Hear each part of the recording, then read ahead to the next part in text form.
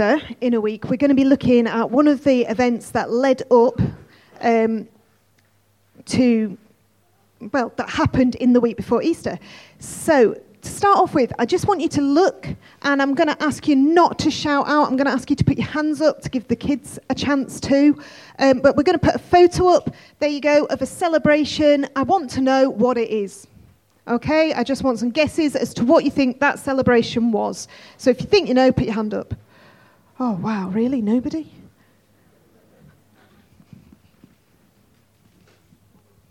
Queen's Jubilee. Perfect, the Queen's Jubilee. I expected a few more hands for that. I maybe should have brought chocolate. That might have helped. Next one. I don't know if I'm in the way of people. Any ideas at all? They're buses, in case you can't see. They were much brighter on the screen I put them on. Any ideas? Oh, Benji. I'd like to point out he hasn't seen this. Oh. Liverpool celebrating. What were they celebrating? Winning. Winning, yes. So this was Liverpool's parade, the football team through Liverpool, and that massive crowd is a lot of their fans. I would just like to point out, Roger, that I talked about this with Pete, and his suggestion was that I didn't use a Spurs photo because it might be black and white. Okay, moving on to the next one, and hopefully you can see the horses at the front. This really isn't a very big picture, is it?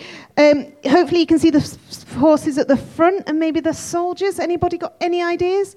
Ooh. Rome, yes. Brilliant. Fabulous. A Roman victory parade. So this would have been when a new king came into a city and he would have paraded at the front with his white horses. And as you can see, there's all the soldiers lined up and there's all the crowds there as well. So today, we're going to look at the Triumphal Entry. So I've always thought that this is a bit of a crazy story, because I reckon if someone got on a donkey tomorrow and rid it down Main Street, I don't think anybody would throw their coats in front of it. There might be some shouting. I'm not sure it would be the praises that Jesus was getting, and I'm pretty sure nobody would go and cut branches off a tree. I think that might not go down too well with anyone. So I always felt that this was a really odd story. But to understand it, we have to understand the culture and what was going on at the time. So Jerusalem was really busy at this time of year because it was the Passover. So loads of Jews had come into the city, especially for the Passover.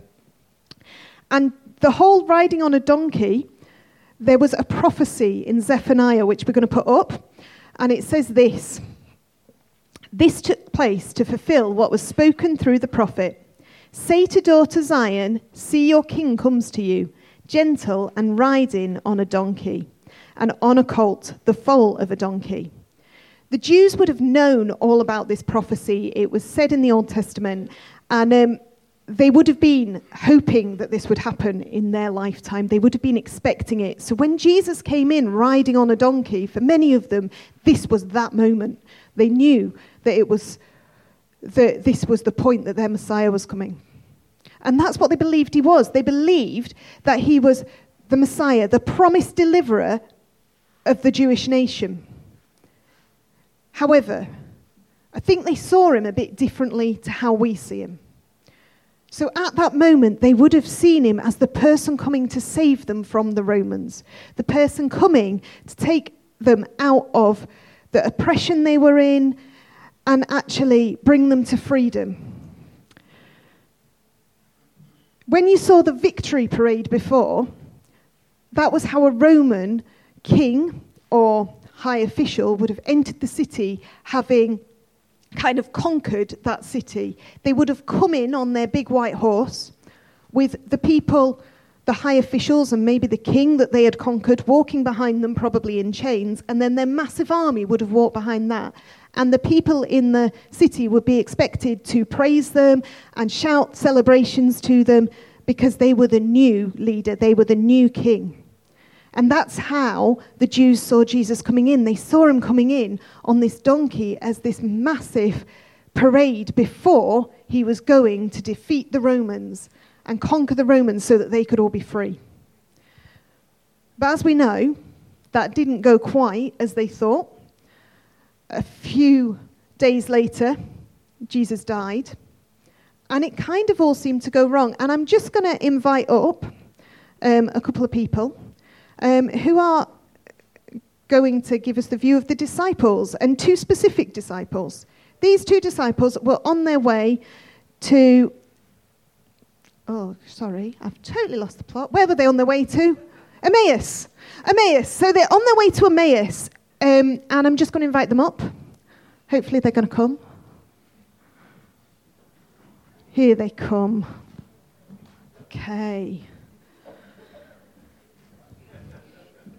Okay, guys. So let's just talk about the events of this week so far. Were you there when Jesus came to Jerusalem on his donkey? I was, yes. But it was well before then. Both of us have been with Jesus for, it's been a year or two now, hasn't it? Yeah, a year or two. When did you join? Well, the thing was, both of us had given up an awful lot. I was a tent maker, a very successful tent maker, wasn't I? And I had a lovely house, I had a lovely wife, I had 16 children. And I just bought myself a new chariot. Yeah, and he's talking too much. So I was there with Jesus when he sent us out to go out into the towns and the villages, and wow, we saw people healed, we saw demons cast out, we saw everything. This is what our Jesus did. And then we were here last week when he came into Jerusalem. We were here when he rode in on a donkey. He was supposed to be a horse. He was supposed to come in on a horse as a conquering king, and he chose a donkey. We thought it was going to be a white horse, didn't we? Absolutely. And he chose a donkey. Was it your coat he sat on? Yeah. Yeah, I actually went, I expected, because Jesus, what an amazing, that day was fantastic. As we went there, everybody was worshipping, and man. Them palm trees, hey, I wish I'd been selling palm trees that day, I'll tell you. So that happened just a few days ago, but then 2 days ago, Jesus was crucified. So, what's happened? They were celebrating like crazy, and then it seems to have turned a bit. The crowds, they're there one moment, they're shouting his praises, and the next minute they're baying for his blood and shouting, Barabbas, free Barabbas. This was going to be our king. If he hadn't been crucified, if he hadn't been killed by the Romans, he was going to be our king. He was going to be our savior. And the crowds turned on him. They turned on him. So, how do you feel about the turn of events? We're on the road to Emmaus. What's going on? Where are you guys going? Well, we're actually going back home now, back home to our families.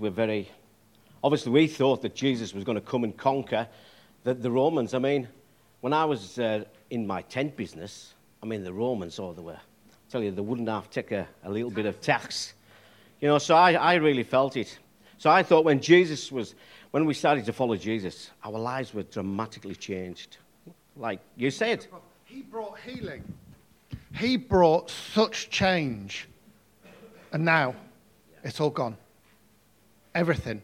It's just stopped. We thought he was going to be the prophet that would bring Jerusalem, Judea, the whole of Israel back to what it used to be, an independent nation, free of the Romans. And it's gone. Well, I'm sorry that it's been such a horrible couple of days for you, and I hope the rest of your journey goes a bit better. Thank you very much.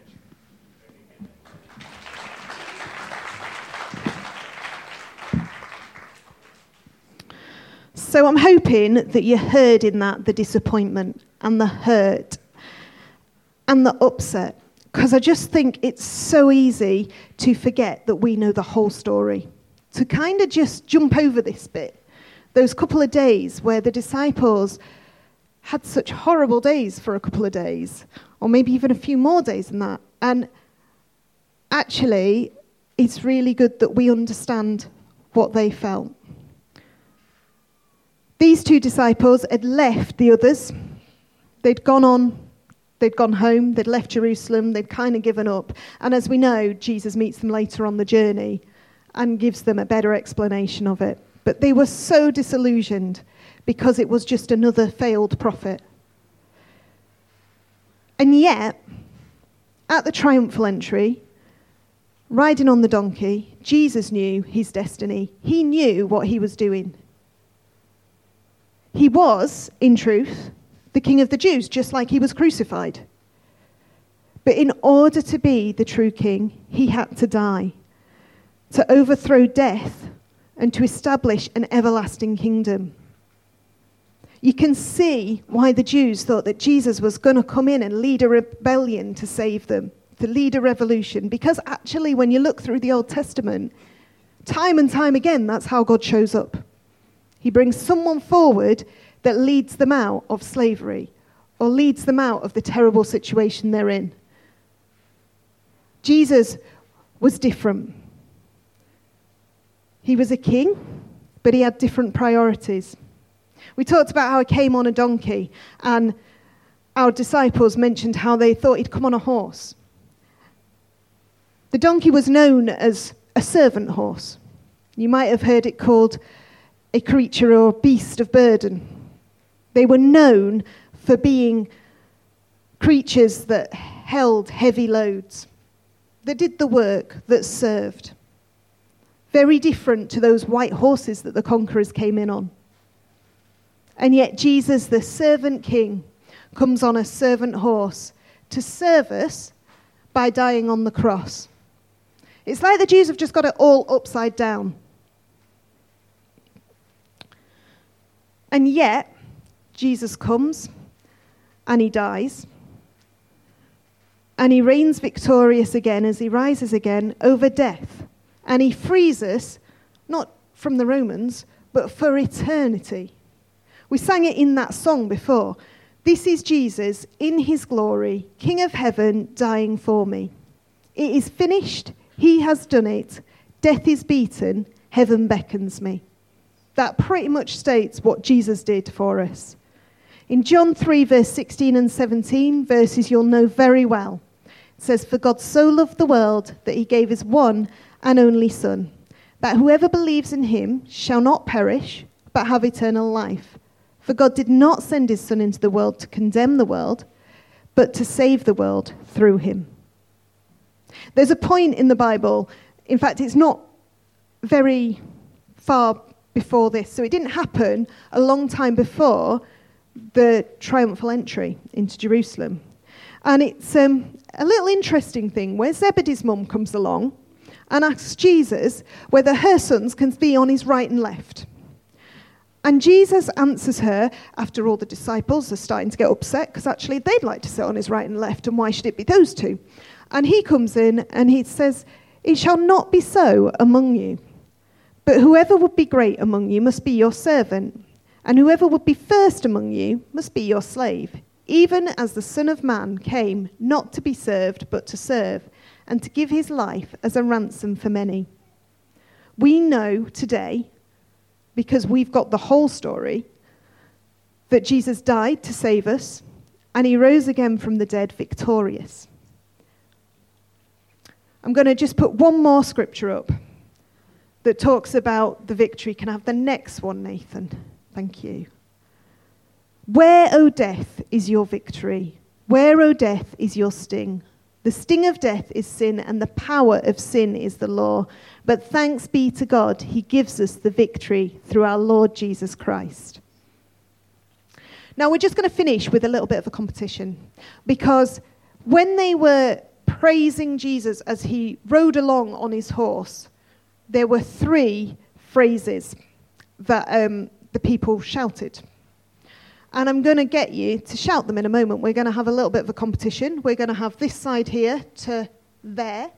Okay, so all that side, you're going to say the green phrase for me. This side here are going to say the yellow.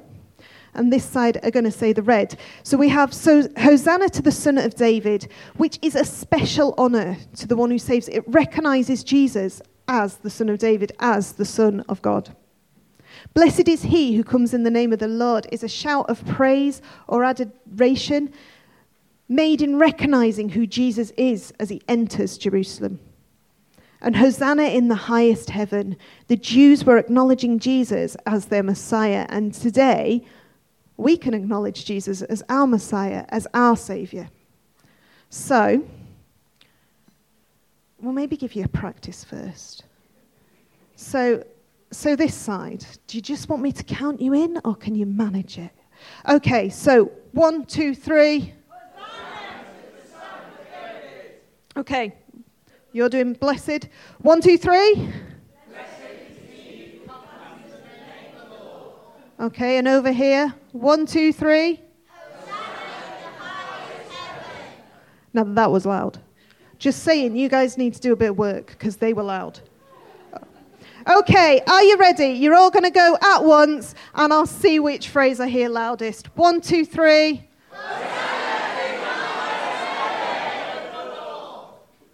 Nice. I can't tell you who was loudest, but that's a little bit of what it would have sounded like when Jesus came into Jerusalem. So we're going to finish today's service worshipping like they did when they celebrated Jesus coming into Jerusalem, knowing that we know the end of that bit of the story and that Jesus is victorious. We know that actually, yes, he died, but he died to save us and to become victorious for us. And then he rose again.